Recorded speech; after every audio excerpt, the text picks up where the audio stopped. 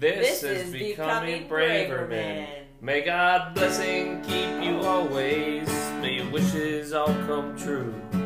May you always do for others and let others do for you. May you build a ladder to the stars and climb on every rung. May you stay forever young. May you grow up to be righteous. May you grow up to be true. May you always know the truth and see the light surrounding you. May you always be courageous, stand upright and be strong. May you stay forever young. May you stay forever young.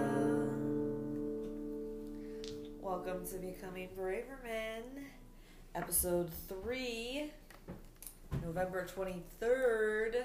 Oh, yeah, here's your notes. 19. Doug is sick. No, I'm not. Doug is not feeling so well, so I feel like I'm already kind of overcompensating by being a little extra hyper for... Good, you're going to do all the So- talking. Maybe I'll ask you questions about the episode. That's great. I'm super, super down for anything right now. This week we watched episode 3 of Parenthood, and it's called The Deep End of the Pool, and Doug is not setting up for my timed summary, so this is me You haven't started getting yet. him to... Yeah, I haven't started it yet because you have to set up for the time. So count So me down. we're gonna recap episode 3 Recap! in 60 seconds or less, starting now. All right, so Adam and Christina have a conundrum with their children. Hattie feels neglected, but surprisingly not so resentful. Max explodes a fish tank, and they have to find him a new school.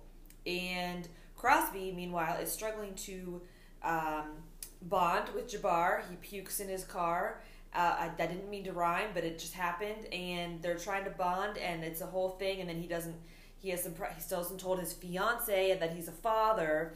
Julia is going hard in the paint with swimming, which, spoiler alert, turns into a big metaphor for life in this episode, which I can't wait to dig into. And she is really concerned with how Sydney learns how to swim because she was an all-star swimmer. Sarah, 10 seconds. Second chance Sarah. Dead relationship, dead car, dead phone, sharing a bed with her daughter, confused about everything, really, struggling with boundaries. That's There we it. go. Oh, wow. Okay. But Crosby's not engaged, so that's not his fiance. Right, but did you notice that Katie refers to him as her fiance? So I remember didn't know that. they're quasi-engaged. The whole scene when he goes looking for Jabbar and finds him with Katie unexpectedly because he thought Katie was off on a business trip or whatever.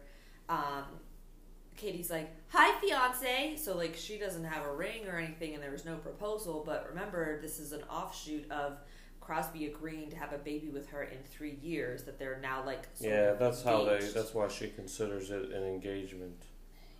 Yeah, thank you for Fiance. that. Yeah, it's really astute observation. Just repeating back.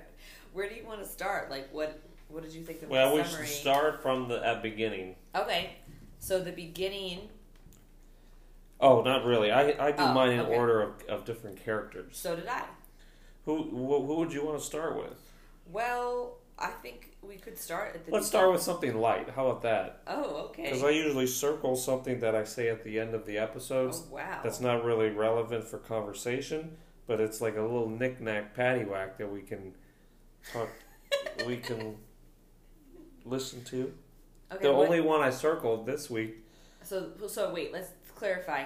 The circling, by circling you mean These are extras that they're that extras, it's not they're little really tidbits. it's not really discussion. It's more like observations. Like last time, I remember I said Adam was drinking milk, Drinking and it's milk. like, come on, I have who's one- drinking milk as I an have a adult? little tidbit like that too, actually. Yeah, that Yeah, I do wrote that it on every a, episode. I wrote it on a separate paper because it didn't really fit in with my notes. Yeah, but I was my- just something I noticed. My tidbit is Christina, and she had all the Oh my snacks god, in that's her the purse. same thing I wrote down for mine. You copied.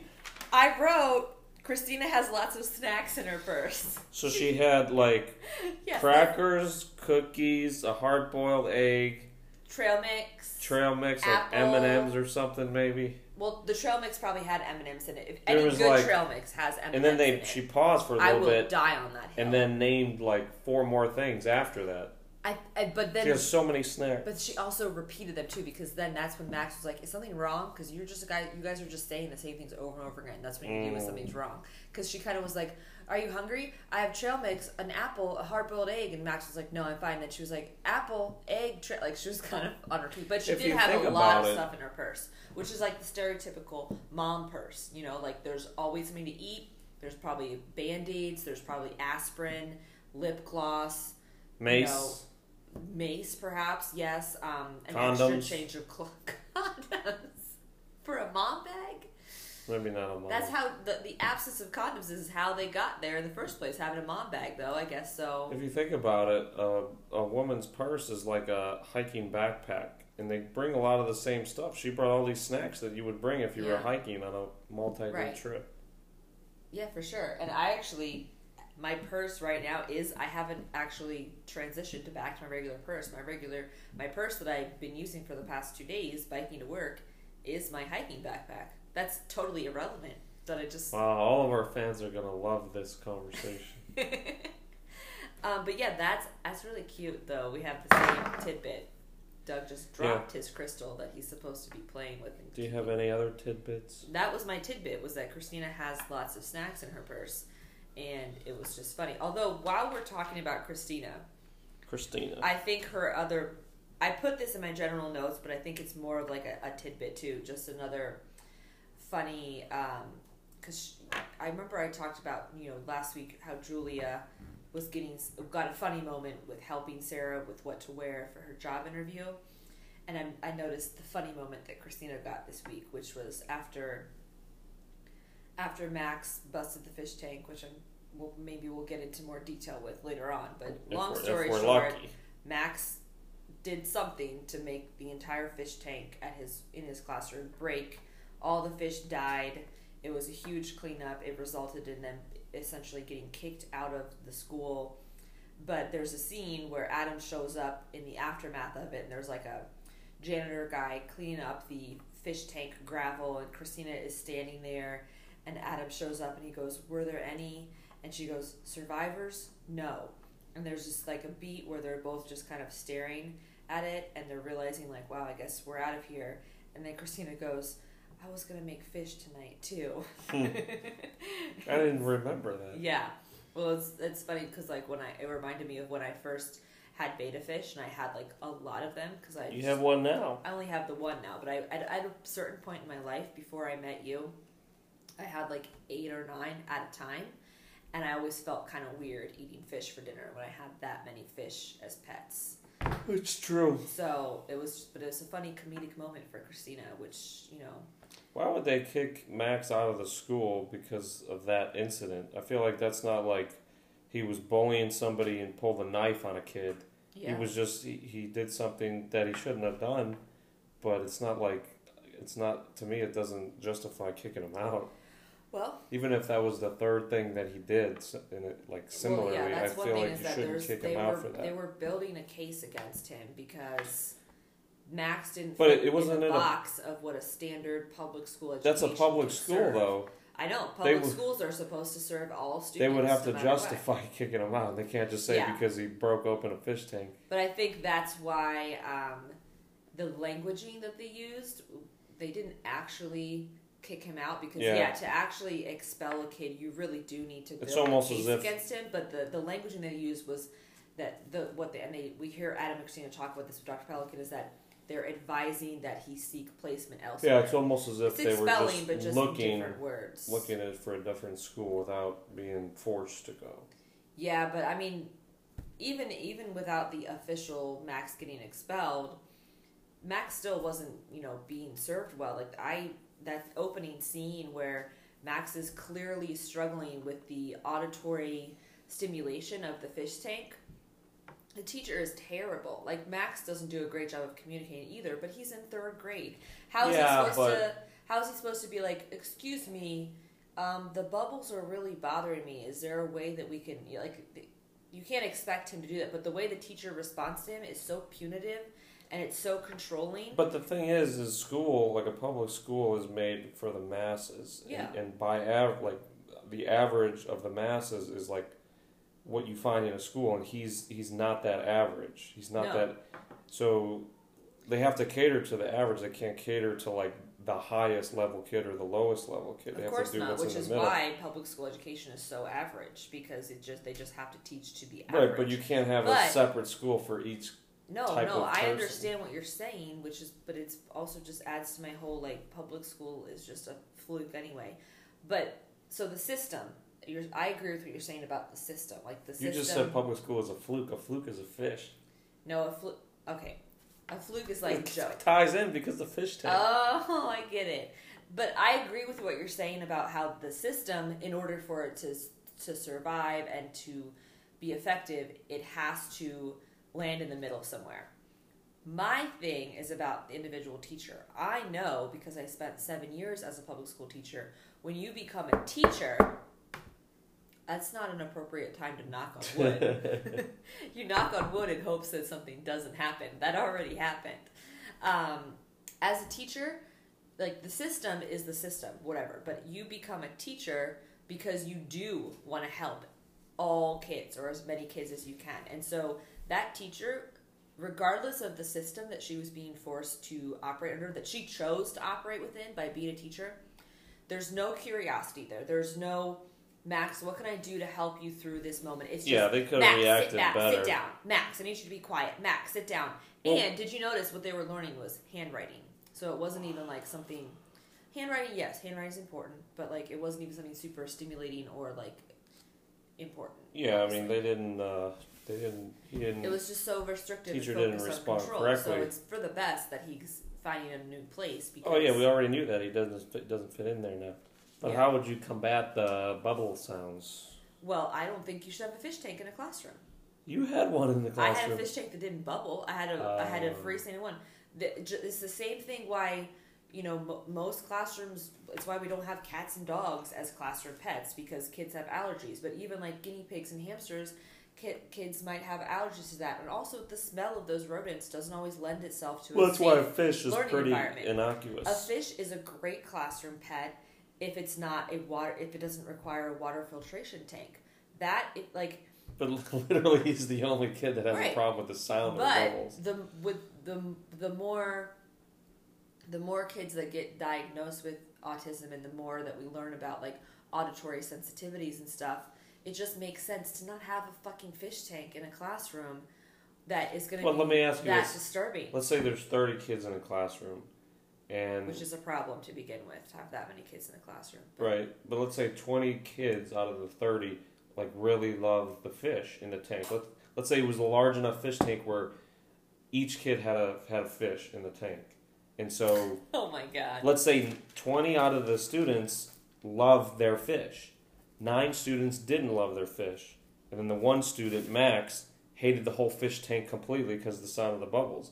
So you having that fish tank there, 20% love it out of 30. So that's the majority. I think you're giving benefit to the majority, and that's what you have to look at. You can't look at one individual kid, like you're saying, right? You can't, to eliminate the benefits of having the fish tank. You can't focus on one kid's needs at the expense of 20 other kids' needs. I hear you on that, but at the same time, it's a fish tank. The fish are not actually, like, they're not a huge benefit to the classroom. Like, the fish aren't teaching the kids how to read. The fish aren't teaching the kids long division. Let's say those kids could still come into that classroom and feel safe and feel loved and feel valued and feel important. But I'm saying, and be successful without any fish tanks. But I'm saying if those 20 kids, they all had their own individual fish, and who cares? They can have their own individual fish at home. What if those students don't have friends and that fish is their friend? I don't want to argue with you about this anymore, because I'm just so proud of how empathetic you're being and how, like, you're standing up for fish lovers everywhere. Well, no, I think you gotta. It's just like with the. We can agree to disagree. It's just like with the voting in the political system. I think you have to do what's best for the majority. Well, yeah, that's a certain way of living life. That's a certain ethics. The greatest good. You're affecting the greatest change by affecting the majority of the people. The greatest good for the greatest number is definitely a way of living that is usually well, I think pretty effective. It's probably the most fair way, right? Because you're for the people who. But it's the majority. But it's the majority. Yeah. So wouldn't that be the most fair? I don't like thinking about things in that way. Anyway, I think I think everyone is special and everyone has their own needs, and like an ideal world is one where we all feel empowered to access our own needs, and don't impinge on other people's freedom of living, But isn't that impinging on it, taking away the fish that the student loves? Well, I mean, what's the difference between, like, what if you had a dog instead of a fish? Some people look at fish like they do dogs. They really have a connection. That's a big part of this episode. Okay, but like it's fish, and it's in that's a classroom. not fair. That's not a fair argument. That's why I said I don't really want to argue this anymore, because it's just like I really like what the angle that you're coming at, but I have a more harsh view of it because I've spent time in a classroom, and like having a fish tank is not worth it if it's creating problems. Even if 20 kids, like, I guarantee you most of the kids don't even look at the fish. Like, it's not even a thing. Like, it's not doing the hard work of the classroom. A fish tank is not. We've spent entirely too much time talking about fish tanks. Yeah, but like in our house, like a mirror is not doing the majority of the work to like allow us to live here, but it's definitely a benefit that we use every day. Well, right? I look into it every day. That's what I'm saying. It's not like an integral part of this house, but it's so useful. And it could be the same with a fish. But if you wanted to get rid of that mirror, I'd be okay with it. You would. That's the thing. You wouldn't be okay with it. I would be. Well, this mirror, but especially not all mirrors. Right now, well, yeah, I still want a mirror. See? But it's a mirror. It's a mirror. Just like it's a fish. It's a fish. Okay. I don't know I don't know where to go from here. This is the great fish tank debacle. Fish tanks, to have or not to have? That is the question. So, what else do you want to talk about? Well, I said connection. So I have under Crosby, he asked the question to Adam regarding children. Mm-hmm. What makes all of this worth it?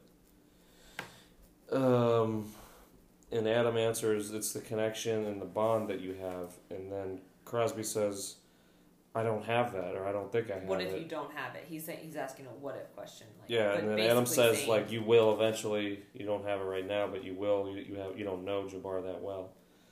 So that's what makes this all worth it. We have no experience in this. Yeah, but don't you think? Oh, are you done here, Thought? Yes. Okay, I feel like that question. Crosby was asking it specifically in terms of parenthood. That's what I'm saying. But I feel like that question is like life. For life, what makes all of it worth it? It's the connection. So I think that's the same answer. Yes. Yes, it that answer works for parenthood and for life. And I wonder. So yeah, that's my serious reaction. But then, like, I also want to remind you when we were watching the show and Crosby was like, "Well, what if you don't have that connection?" You were like, the kid's not yours. Like, you were like, the kid's not, which is not true. Like, that's not even an issue. That's not a thing that, well, I guess. It is a thing people have if that's not their kid. I'm talking about this show. I'm saying, like, it's, Jabbar is definitely his kid. Oh, yeah, but the thing is that, as the whole conversation that he's having with Adam, he's like, you got to watch it in the oven. You got to watch Christina be pregnant. You got to see Hattie and Max from when they were literally just seconds old. Yeah, I think. And he got Jabbar. Crosby was screwed in this whole ordeal. We talked about that last week. Ooh, how Jasmine, wait.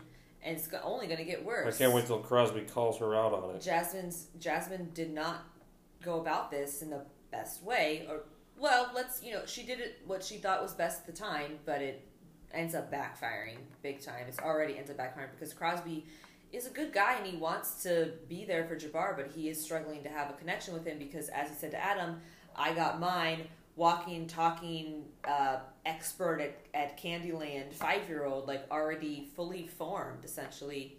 And it's, just like it's hard to make a new friend, that's essentially what's happening, but at an even more important and heavier level. So Crosby's feeling all this pressure to connect with this fully formed human being that is also his son. So there's so much going on. But yeah, the connection, you know. What makes all of this worth it? What makes all this worth it? The connection. Do you feel like at the end, though, I'm just going to say, instead of asking you a question, I'm going to say at the end I do feel like they have bonded. Do you want to talk about that? Oh, yeah, at the end, when they're on Crosby's houseboat. What happens? Well, they're not inside the houseboat. They're like sitting on the dock. They're in that vicinity. I think they're on the houseboat. Yeah, but just they're like off the housing part of it. Yeah, they're just like outside. Not that is at all important. What were they talking about again? Well, they were talking about how Katie in Crosby did not claim Jabbar as his son in front of Katie, and I know you had kind of had issues about like, well, would a 5-year-old even be aware of that realistically? Outside of that, this 5-year-old Jabbar is super smart. He's a genius. He's really good at Candyland. He definitely noticed what was happening and got upset about what happened. He didn't say anything, but he kind of made this grumpy face in the moment. And then they're talking about it. Crosby has the awareness to know that like, oh, I should probably talk about this. So he says, and this is what okay, go ahead. Thank you. This is what I love about Crosby's parenting style, even though he comes to it very late in the game and he has a lot of stuff to make up for in a lot of people's eyes, and he doesn't always get it right as far as, you know, like, especially right now his parenting style is just kind of like being the fun guy to hang out with. But what I love about him just as a person and especially as a father is he's vulnerable. Like, he can get very vulnerable and he admits to stuff that he's done wrong, you know, after the fact or whatever. So they're talking and Crosby's like, hey, I'm really sorry about what happened back there. You know, about how I told that lady. I'm just that ashamed didn't of really you, Jabbar. know you. I'm ashamed of you. Well, he told Katie, because Katie was like, who is this? And Crosby was like, I don't know. One of the girls asked me to watch him. So he like really kind of deflects the whole thing.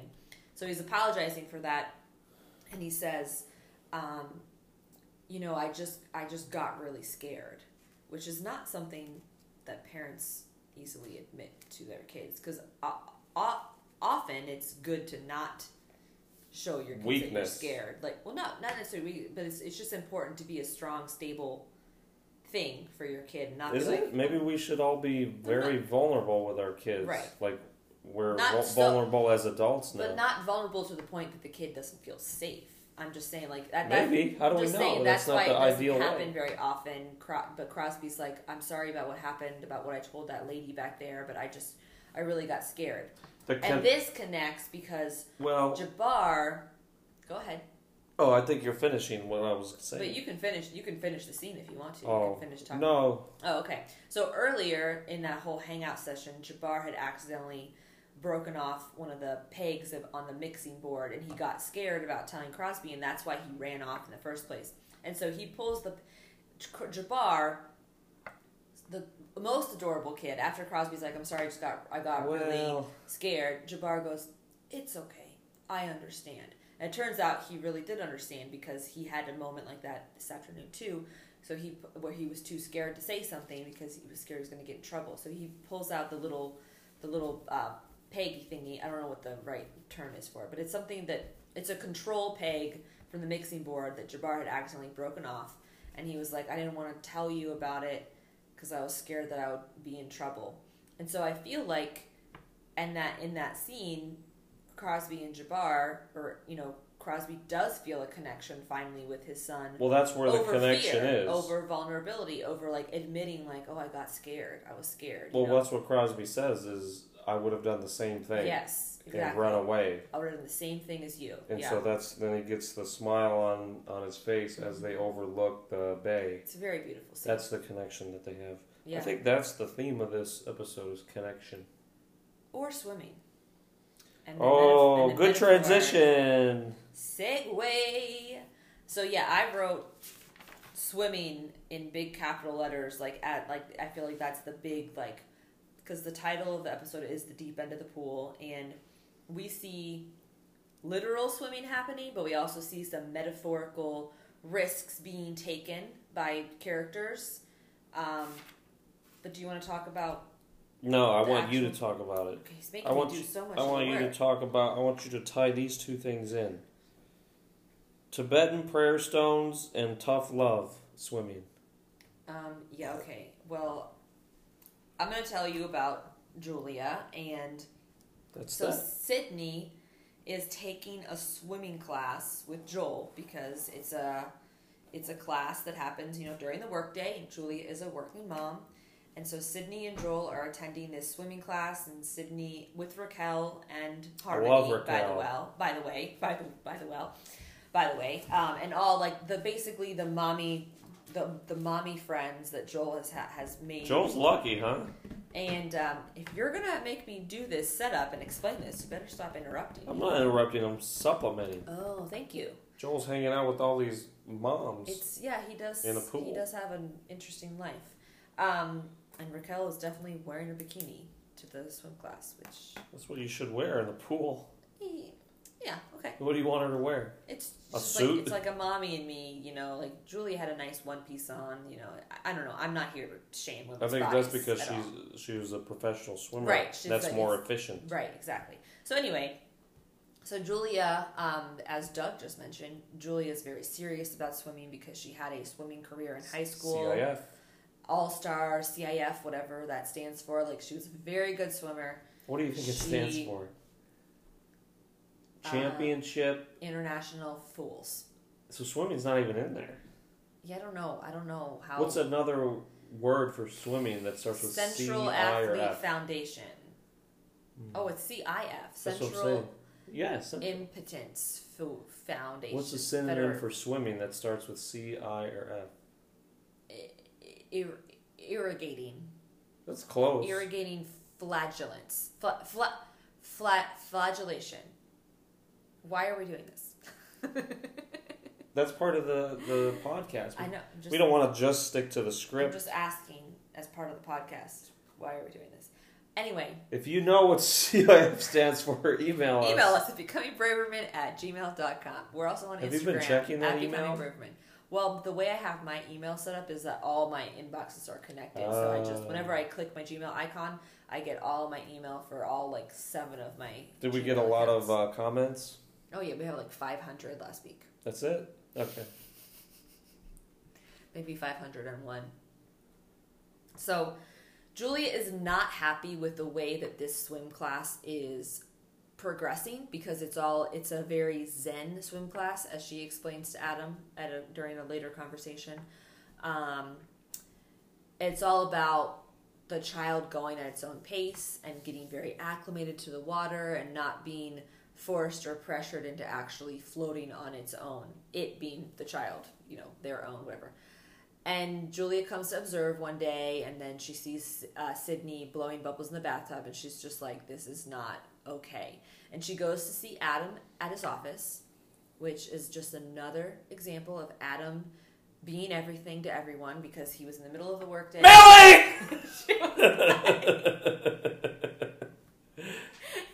That was my one, That Millie. was your one. I still have one.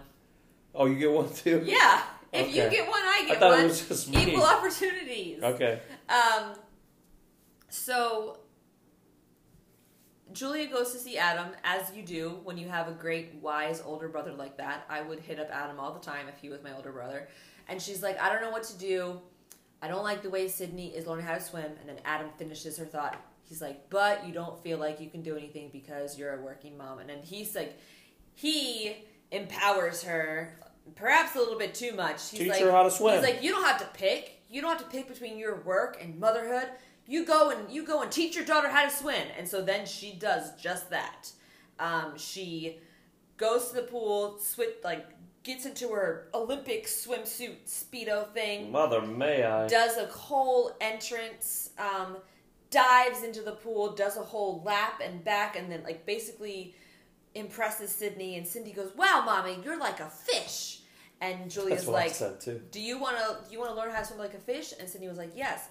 It's all going really great at first, and then Well, she teaches Sydney based on how Zeke taught her when she was 2 years old.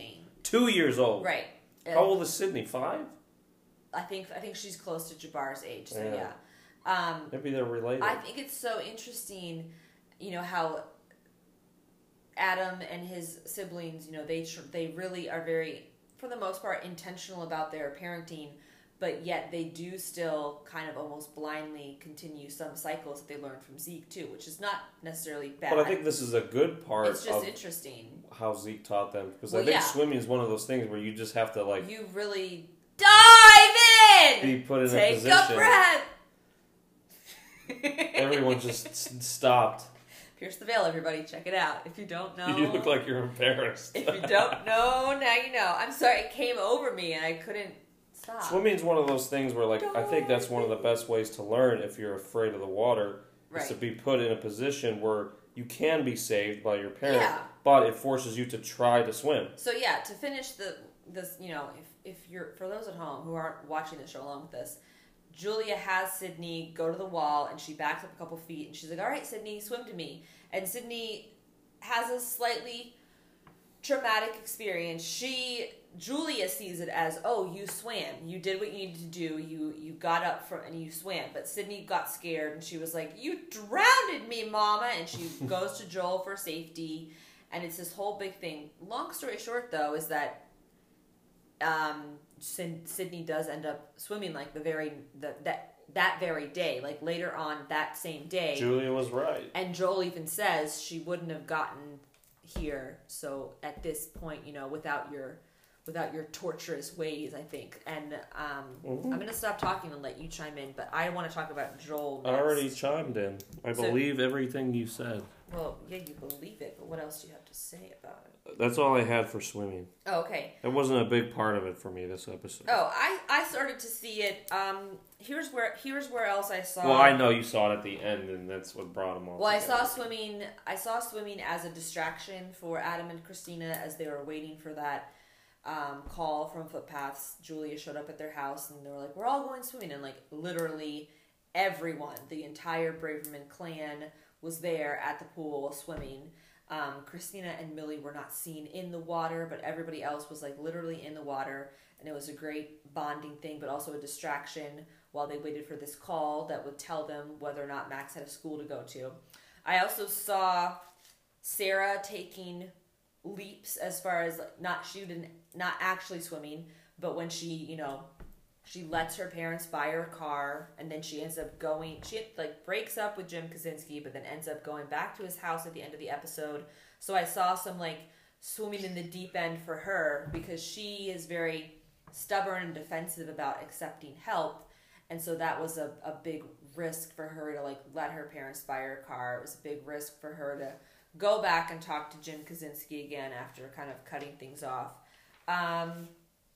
I think the whole Crosby and Jabbar thing is a whole other example of swimming in the deep end. Crosby has no idea what he's doing. Well, a lot of parents will say, you don't know what you're doing from one day. You just try to do your best. We don't have any firsthand experience of that. But, Crosby, really is in the deep end with Jabbar and trying to make a connection. He doesn't even know that he's lactose intolerant, just a little example there. He learns that. And Adam and Christina are definitely swimming in the deep end with Matt. The deep end of the pool is that's the name of the title. That's the title of the episode, and that's everybody is spending a lot of time in the deep end of the pool of life. So I guess I agree with that. Now we're gonna move on to the shitting on Sarah segment. Before we do that, though. Oh, okay. I can't wait, because I do have some things. I saw Sarah in a different light this episode. Really? Even though I just said some positive things about her. Got a few things that were negative. I just said some positive things about her, but You're rolling up your sleeves. This is serious. I have some constructive criticism for her that I didn't notice, other times I watched this episode. But before we go there, I want to talk about Joel before we move on, because we're at a perfect place to talk about Joel. Every time you do that, the listeners are like, what is that noise? Because we just spent some time talking about Julia. So I want to talk about Joel. I, as you know, am in love with Joel. Ew. I think he's just such a out of the box character. Like, he's a stay at home dad, and he's married to a wife who is like very strong and independent and powerful, and he's like essentially married to the whole Braverman family and like has to deal with all of their antics, and he's the only son-in-law, like, because Sarah doesn't have anything going on, and like Christina, daughter-in-law and son-in-law dynamics are different, so I think he's got to navigate some interesting terrain. But what really stuck out to me with Joel, and I think it's very different from how Sarah operates in this episode. He is able to support and validate Julia in how she chooses to teach Sydney how to swim while still being angry with her. And I think that is, like, I was struck by the beauty of that. Yeah, that's true, but you'll know in the future episodes he kind of can't do both after a while. No, you can't. It's not sustained. No, it's not. Well, but yeah, we're not talking about future episodes. So, we're supposed to be right here in the here and now. And I don't think that, the dance that he was doing is like sustainable for all the time. But I do think it's still like a beautiful thing that he's doing, as far as like he was worried when Julia showed up. He's like, oh no, I know what she's going to do. She's going to come in real hot and like try to teach Sydney how to swim her way because it's super important to her. But then like in the pool, he even steps up and he's like, come on, Sydney, just swim to mom. It'll be okay. We got you. But then he still maintains like his justified anger about like, Julia, you just come sweeping in whenever it's convenient for you, whenever it's something that's important to you, and like take over how our daughter's being raised. But then later on, when Sydney's showing Julia the footage of how she swam, he says, she wouldn't be able to do this without you. I just think it's like, well, again, I know in the future they have problems because of that. No, I don't think Joel has a problem with her teaching Sydney how to swim. I think his reaction when he saw that she was about to dive into the pool was, it's like he probably thought it wasn't like the right scenario for them, because Joel and Sydney are attending a swimming class, right? And she's crashing it. Mm-hmm. So this is not like on a weekend where they just go swimming and try to teach their daughter. This is like interrupting like this whole swimming lesson. Right, and Joel has a whole community there. Like, he's friends with those moms, and he might even be worried about like being embarrassed for himself. That's what I think it was, more than her territory. Just teaching Sydney. No, yeah, that's because he knows she's a great swimmer, so she's probably the best person to teach Sydney. And that's why I think that he's able to do that dance of being both, and not just being angry or not just being supportive, but because it's about two separate things. Like, it's not that he doesn't think Julia would be good at teaching Sydney. It's just like the way she's going about it. So I think that's partly why he's able to pull that off, being like so supportive and validating of her, but also being very clear like about like, that's not okay. Like, in the future, you can't just come into my territory and crash the party. So, but I don't like Joel that much, but yeah, I mean, he's not like my favorite character, but there's aspects of him that I really, really like to. To me, he's like very neutral about most things. I think he's kind of just there. I think he's got an interesting perspective, because he's not a Braverman, but he's married to a Braverman, and so I think he's got a lot of built up resentment because he wants to be working, and we kind of find out that later. But like up to right now, you don't really see it. He's been doing it for 5 years, but you kind of tell something's boiling up between them. That he wishes he was like I think it feels like he's making a sacrifice. I think that's how he feels to do this, and he'd rather be working, yeah, it's like I said, it's a very interesting situation that they have. But one more thing before we get to shitting on Sarah. I feel like just because you're good at something doesn't mean you're going to be a good teacher at it. So I think that, I think Julia's teaching strategy is in the end effective, but it's not effective because she was an all-star CIF. It's effective just because she did what her dad did to her when she was 2. It has nothing. Yeah. It's important to her because it was something that she put a lot of time and effort into in high school. But I think that's a lie that we're told that like just because you're good at it, you'll be a good teacher. Sometimes people who are really, really good at something have a hard time teaching other people because they spend so much time in that expert stage that it's hard for them to break it down for beginners. You can do it. I'm not saying just because you are good at something doesn't mean you can't teach it. And then I'm also not saying like that whole saying that I hate, like, oh, if you can't do it, those who can't teach, like that's bullshit too. I'm just saying that like, well, yeah, just but because you're good at it doesn't mean you're going to be a good teacher. Yeah, but this is just teaching a 5-year-old how to stay afloat. Like, right. It's but not... again, she doesn't use anything that she learned in high school. She uses what her dad did. Yeah. So, yeah, that's a whole thing. All right, Sarah, I'm ready. Well, you already mentioned she broke up with Jim Kaczynski. Before they had even really started anything, to be honest. Yeah, they weren't even really together.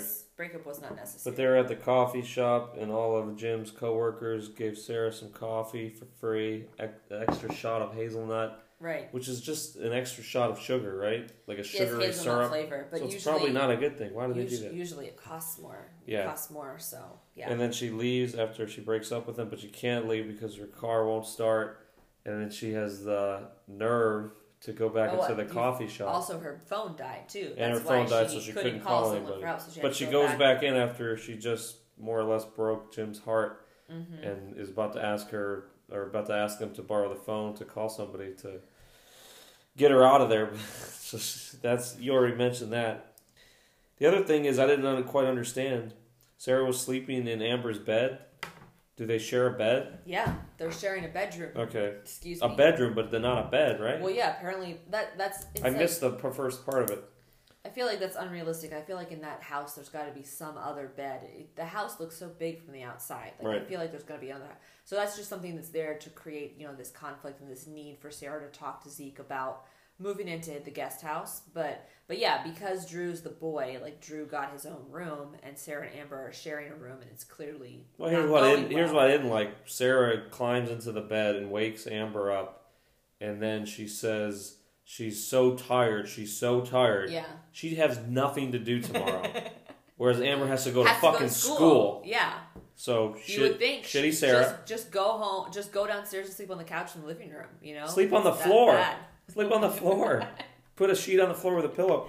Shitty Sarah, sleep on the floor. And then she says to I forgot Camille or Millie. There you go. Now we're even.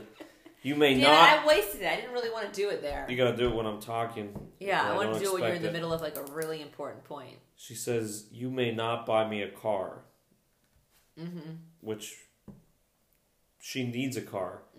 And then she says to Drew, I think, in this family, we take care of ourselves, which is completely opposite of what the show is about, what the Braverman family is about, and completely opposite of what she's doing right now in her life. She's reaching out to her family to take care of her, to feed her, to house her, to feed her kids, and she says we take care of ourselves. But this is completely not true. Why is she even saying that? I don't know. And then she ends up letting Zeke get her a car from the junkyard to fix up, right? Well, it's unclear about what's happening. I know that she ends up letting them tow away her old car, which means that she's going to let her parents buy her a new car, but like a new used car. I think that's what they did at the junkyard. At the junkyard. Because then Drew was working on it, remember?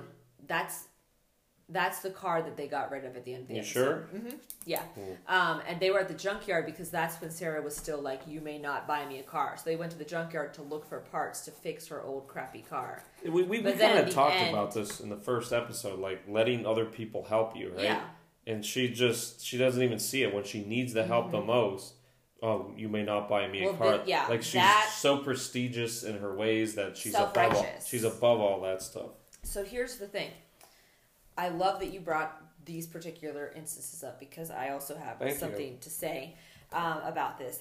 Sarah has trouble with receiving help. Like it's a pride thing or whatever. But like she has so much shame about her situation that she has trouble to the point where it's just annoying. Like accept the reality. Yes, you married a man who ended up having really big problems and causing you a lot of strife, and now you have to leave, and now you're in this place where you need your parents to give you a house and food, but like that's fine. Like, you know it's not going to be like this forever. You don't want it to be like this forever, so you're going to get back on your feet eventually. But in the meantime, like, stop making such a big deal. Accept the help that you need. Mm-hmm. And so, like, when she says, here's the thing about Sarah. She puts up fake boundaries. They're not actual, like, boundaries are important. Like, boundaries as far as, like, how much time and energy that you give other people. That's actually what helps us to love other people. Boundaries keep us from giving away too much of ourselves or letting people have too much of our own power. I could talk about boundaries forever. But the thing about Sarah, she thinks that she's setting a really great boundary when she tells her mom, you may not buy me a car. She thinks I know, like, she feels really good about saying that. She feels like, that's right, I'm being my own person. But she's hypocritical. I'm not letting, it's a fake boundary because it's an ineffective boundary that's not necessary. This is a gift that is being given to you with no expectations, no conditions. And I know she has a hard relationship with her mom sometimes, but this is something that she should just accept. This boundary that she's creating by not letting her parents buy her a car is only creating suffering for her and her kids. And that's exactly what she says she's trying to avoid. She's so defensive and she's so insecure about where she is in life that she can't accept the help that she needs to help her get to a new place in life. Well, she's taken a stance on the no car thing, but she's taken help, like I mentioned, it's all those thing. other things. Yeah. So she's already doing cherry it. Pick where you receive help. Yeah, you're already receiving it. And then the whole thing about, like, in this family, like, no, you're a Braverman, Sarah. Like, you're a Braverman, and Bravermans take care of each other. We take care of in this family, she's, like, excluding. Yeah, why would she say that? It's just her being so defensive and being so prideful at the expense of her own well-being. Then, I would say what we know about Sarah right now, based on the first 3 episodes. Keep it here. I would question her relationship with Seth. I don't know if Seth is really the bad person in that relationship. She says that, but everything she's saying up to this point, I take with a grain of salt because it doesn't seem believable. Well, she's putting all the blame for where she's at in her current life from her relationship with her ex-husband. Mm-hmm. But maybe that's not the case because the ex-husband has been out of the picture for so long and she's still doing stupid shit. I hear your point. I would question it. I don't think that the ex-husband has been out of the picture for so long. I feel like, I don't know. It's unclear about that. And based on what we know about Sarah, I do think she puts way too much blame on somebody else for the place that she is in her life. You can't, like, other people can hurt you and other people can bring you down, but ultimately it's your choice, and that's, I don't know, maybe that's kind of a privilege thing. Sometimes you don't have choice. Sometimes power does just get taken away from you. But, like, I think she holds on to her pain way too much, and she puts way too much blame on Seth. And I do hear what you're saying about, like, it takes 2 people to make a relationship, and it also takes 2 people to break a relationship. So, obviously, Sarah probably has something to do. But what we do know about Seth is that he does also have a drug problem. I know it's mostly something we've heard from Sarah, so maybe we question Sarah, but, like, we do know that Seth has a substance abuse problem, so that's definitely a big part of it. But I agree with you as far as, like, her blaming Seth too much for the position. But Seth's not around anymore, right? Okay, exactly. But she's not setting a good example for Drew and Amber at all. She's, like, giving them, like, she acts more like a kid than a parent, and it's in every episode and so then far. At the end of the episode, Seth is not here. You can't blame Seth anymore. At the end of the episode, she still doesn't have a job.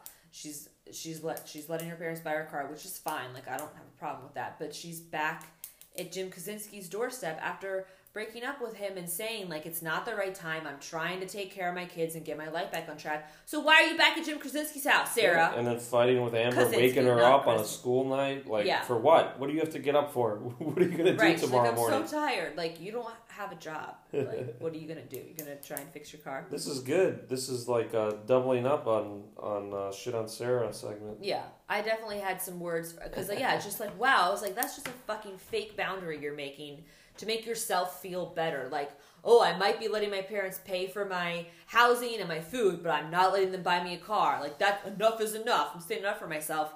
No. Let your parents buy you a car. Let your parents buy you hearing aids. Let your parents pay for dinner. Just let it happen. Well, I mean, there's something to not allowing it if you're in a position, if it's manipulative, if there's bad things coming along with it, like we'll buy you a car if you do that. Like if there's conditions, there's nothing. All that she needs the help. A car. Well, it's different. And she needs a car if she to didn't make have her life happen. If she didn't have kids, it would be like a different story where she could just say, "I don't accept the car," and that's okay. It's only about her. But this is like a thing where like she needs a car to pick up the kids, even. Right. Drew doesn't want to ride the bus, which I don't know why. He's probably getting bullied. It's Drew. He's probably getting bullied on the bus. Crying every day. Let's be real. Yeah, Amber and We're just shitting on everybody. Amber and Drew are definitely getting bullied on the bus. Yeah. They don't want to ride the bus. You know, and like the bus is the main reason my mom homeschooled me. She was too scared to send me on the bus. Like, riding the bus is traumatic. It is. I rode the bus all through 4 years of high school, and I think it was... No, not 4 years. I drove the last year. Maybe even the last 2 years. He spent 6 years in high school. But it definitely makes you a stronger person because, yeah, that's where a lot of the bullying takes place. That's where there's not a lot of supervision because the driver is driving the bus. And he can't do everything, yeah. I mean, they have rules and expectations for behavior. Yeah, but it's basically... The only adult... Well, sometimes, actually, at Azalea, they had a bus driver and then a bus rider. Like but typically you just have a driver and that's it. Yeah. And so it's basically a free-for-all where anything can happen and a lot of things do happen. It. Yeah, like keep interrupting, huh? You're worse than me. I'm supplementing. You're worse than me. I'm supplementing you. Okay, we only got 8 minutes. So I know. The other thing... Oh, okay. The other major thing is... the Zeke, please be Hattie. Oh, no, the Zeke Camille storyline that's beginning to unfold, and so Sarah asks Zeke, "Why do you have condoms in your office?" And Zeke says, "I don't want to talk to you about that." That's a good boundary. Like he doesn't need to talk to his daughter about why there's condoms in the office. That is what I would label a good boundary. So that shows that they're not doing well. And he says he's been sleeping in the guest house, so that's why Sarah can't stay there. Sarah didn't. But then he changed, and he's like, "You can move in there if you want to." Yeah, so I don't even remember the whole storyline, even though we watched this season a couple times. I don't remember. Well, we're just gonna have to wait and see. Yeah, they're not doing well, and you can kind of tell they're not really. Never see them together these first few episodes. It's true. They don't have like nice moments together or anything like we see with Adam and Christina and Joel and Julia. Yeah. I guess when you're that old and you're having sex on the side, I mean, you're not. Is he gonna get somebody pregnant? Maybe. Isn't he like 75? I don't know why you're like trying to figure out what's gonna happen in the future when we know we're gonna watch these episodes. I mean, is he doing it to prevent STDs? Oh, you're talking about why he would use a condom. Yeah. I think the latter. I think just, if you're married to someone and you're having sex with someone that you're not married to, like the typical rule of thumb is to use a condom. Like it's like the least you can do. If you're going to think that's the rule of thumb at all. If you're going to be unfaithful, at least use a condom. I don't think so. I think if you're going to be unfaithful, you probably want to make it worth it. So you don't use a condom. So you want to get an STD. You want to make it worth it. Yeah, but condoms don't prevent STDs. No. Sorry, kids. Sorry, dude. There are young people that listen to this. Well, I don't know if they listen to this, but they follow us on Instagram and like the posts. Okay, so I want to talk about... Okay, we're back. We just got cut off because one of our listeners... No, my brother Ethan just called... Hurricane. Sorry, I just denied your call, Ethan. But he's like one of our listeners of this podcast, but he called. He's 50% of our listeners. So, anyway... So I was talking about Zeke and Camille. Zeke and Camille. And they're not doing well, and I'm a little apprehensive about what's coming up with them. And he's also a little apprehensive about when it's appropriate to use condoms. So I want to talk about Hattie. We got less than 5 minutes. Go. Off. Hattie has an important arc in this episode, I think. I wrote this too. First of all, we just see her character develop a lot. The first thing I want to talk about is I was struck by how intuitive she is when she walks in that. I think it was the first scene of her in the episode when she walks into the kitchen after her semi-final soccer game. She's like, "We won. We're going to the finals. We won the game. We're going to the finals." And the parents, Adam and Christina, are like, "Oh, that's so great. We're so proud of you. When's the finals game so we can make it? That's so great. You must be so proud." She can tell something's off, and she's like, "What's wrong?" So she can read her parents like a book. She's like a very intuitive person. And then when they don't say anything, she knows to go to Max because she knows that Max is honest and doesn't have a filter and will say whatever's happening. And so she's like, "Max, what's happening? What's going on?" And he's like, "Oh, I got expelled from school."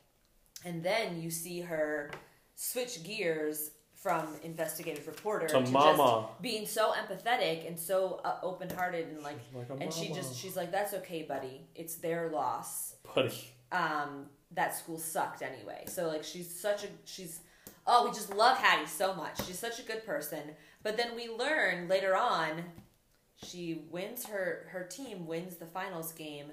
Not only did Adam and Christina not make it to the game, they forgot about it, and they didn't even make it to pick her up in time. By the time they get to the field, everyone else is gone. She's just sitting there by like the goal net with her trophy, like looking so dejected. She should have called an Uber. And there's like no amount of sorries. Like you can tell Christina's just like, "Oh, I failed you as a mom right now." Like there's just, "Oh, we're sorry. And then later on, Adam goes into Hattie's room to like, give her a very sincere apology and, so "I'm sorry. I know with everything that Max has been going through, you've had a couple rough weeks." And that's when Hattie switches gears. Weeks? Yeah, she's from intuitive and empathetic to like... Try years. Right. She's like, "Okay, since we're going to talk about this, I'm going to be fucking honest with you and tell you, like, you guys think this whole thing with Max is new just because he's finally got a diagnosis. But he's been affecting my life forever." She's like, and it's very interesting because like she doesn't live her life, like she doesn't walk around as a big bundle of resentment. Like she's not always, she loves Max and she cares about him, but she wants some attention every once in a while. She's finally getting this off her chest. She's like, "We had to switch bedrooms and he knocked over my 10th birthday cake." And like, she's like, "You guys think this is a new thing, but I've been dealing with this ever since Max was little. Like this has always been a thing." And so we really learn it's always been about Max. She says it's always been about Max. And I think Adam and Christina, because they've just been in the middle of it, they haven't seen it. They don't even realize it. And so I'm really glad that Hattie spoke her piece. But I'm also glad that she's just a beautiful person with a beautiful heart. Hattie hottie. And Hattie is a hottie too, which is so weird to say because she's still in high school right now. But Hattie, if you're listening to this, DM me on Instagram. Yeah, Sarah Ramos is her real name. I know, I follow her. Okay, yeah. But yeah, we learn how much her life has been impacted by Max, but how she still walks through life as a compassionate person and still cares about Max and is, just a regular big sister to him and is annoyed by him and loves him and all that. So, last words. What's your favorite scene? Oh, favorite scene. I would say the ending where they're all swimming. I think you always pick the ending as your favorite scene. Well, you know why? Because that's how... when it all comes together. I like when they have like... They have like poignant... Poignant. There's a G in there. Yeah, but it makes the y noise. It's not silent, but it's what makes the y. Last episode was a silent O. Now it's a... Poignant. Partial. We're learning about how to read here, kids. Yeah, now it's a... And handwriting. Handwriting's important. Partial G. That's the name of the episode, Partial G. It's not the name of the episode. Partial G string. Because they have poignant music, and then it's almost like the whole family's together. You can't help but feel lovey-dovey about it. Yeah. And also the fact that they... It ends with Max, I think, jumping into the pool and... Because... What did they just find out? I'm like coaching you through this. Yeah, but that's not why he jumps in. No, it's not why he jumps in, but like it's important. The spotlight's on Max because I think that's symbolism that because we learned that Max got in footpaths. He's taking a leap, literally and figuratively. Yeah. Because he's starting a new school. He's excited about starting this new school. He's gonna get to dress like a pirate anytime he wants. So I'll ask you, what's the scene you like the least? When Sarah and Camille get into that fight about Sarah's so spiteful, she'll take any opportunity to bring up the fact that she married the wrong man. Like Camille is even like, I never said that. She's not so saying hostile. That. Camille didn't say all anything. She was saying, Camille is just a lovely old lady who's a little bit lonely, I think, and so she talked to Jim Kaczynski on the phone when he called and learned about his transsexual uncle or whatever. And and she's like, "What's the harm?" Doug is making cutoff hands. We're past an hour. He's telling me to stop. We gotta stop. But anyway, that's my least favorite scene is when Sarah just essentially picks a fight with her mom. Yeah, Camille is just around. She's just trying to... Anyways. She's harmless. Are you going to ask me what my favorite scene is? No. That was your question you had today. Oh, okay. Cool. So, how do we contact us? We're the only ones that are going to be contacting BecomingBraverman@gmail.com. Instagram at BecomingBraverman. That's it. We'll see you next time. Next week, episode 4. Hattie gets a hangover. That's not episode Just kidding. 4. Also, I want you to talk to your friends and loved ones about the necessity of fish tanks in classrooms. Bye. And condoms. Wait! This was Becoming Braverman.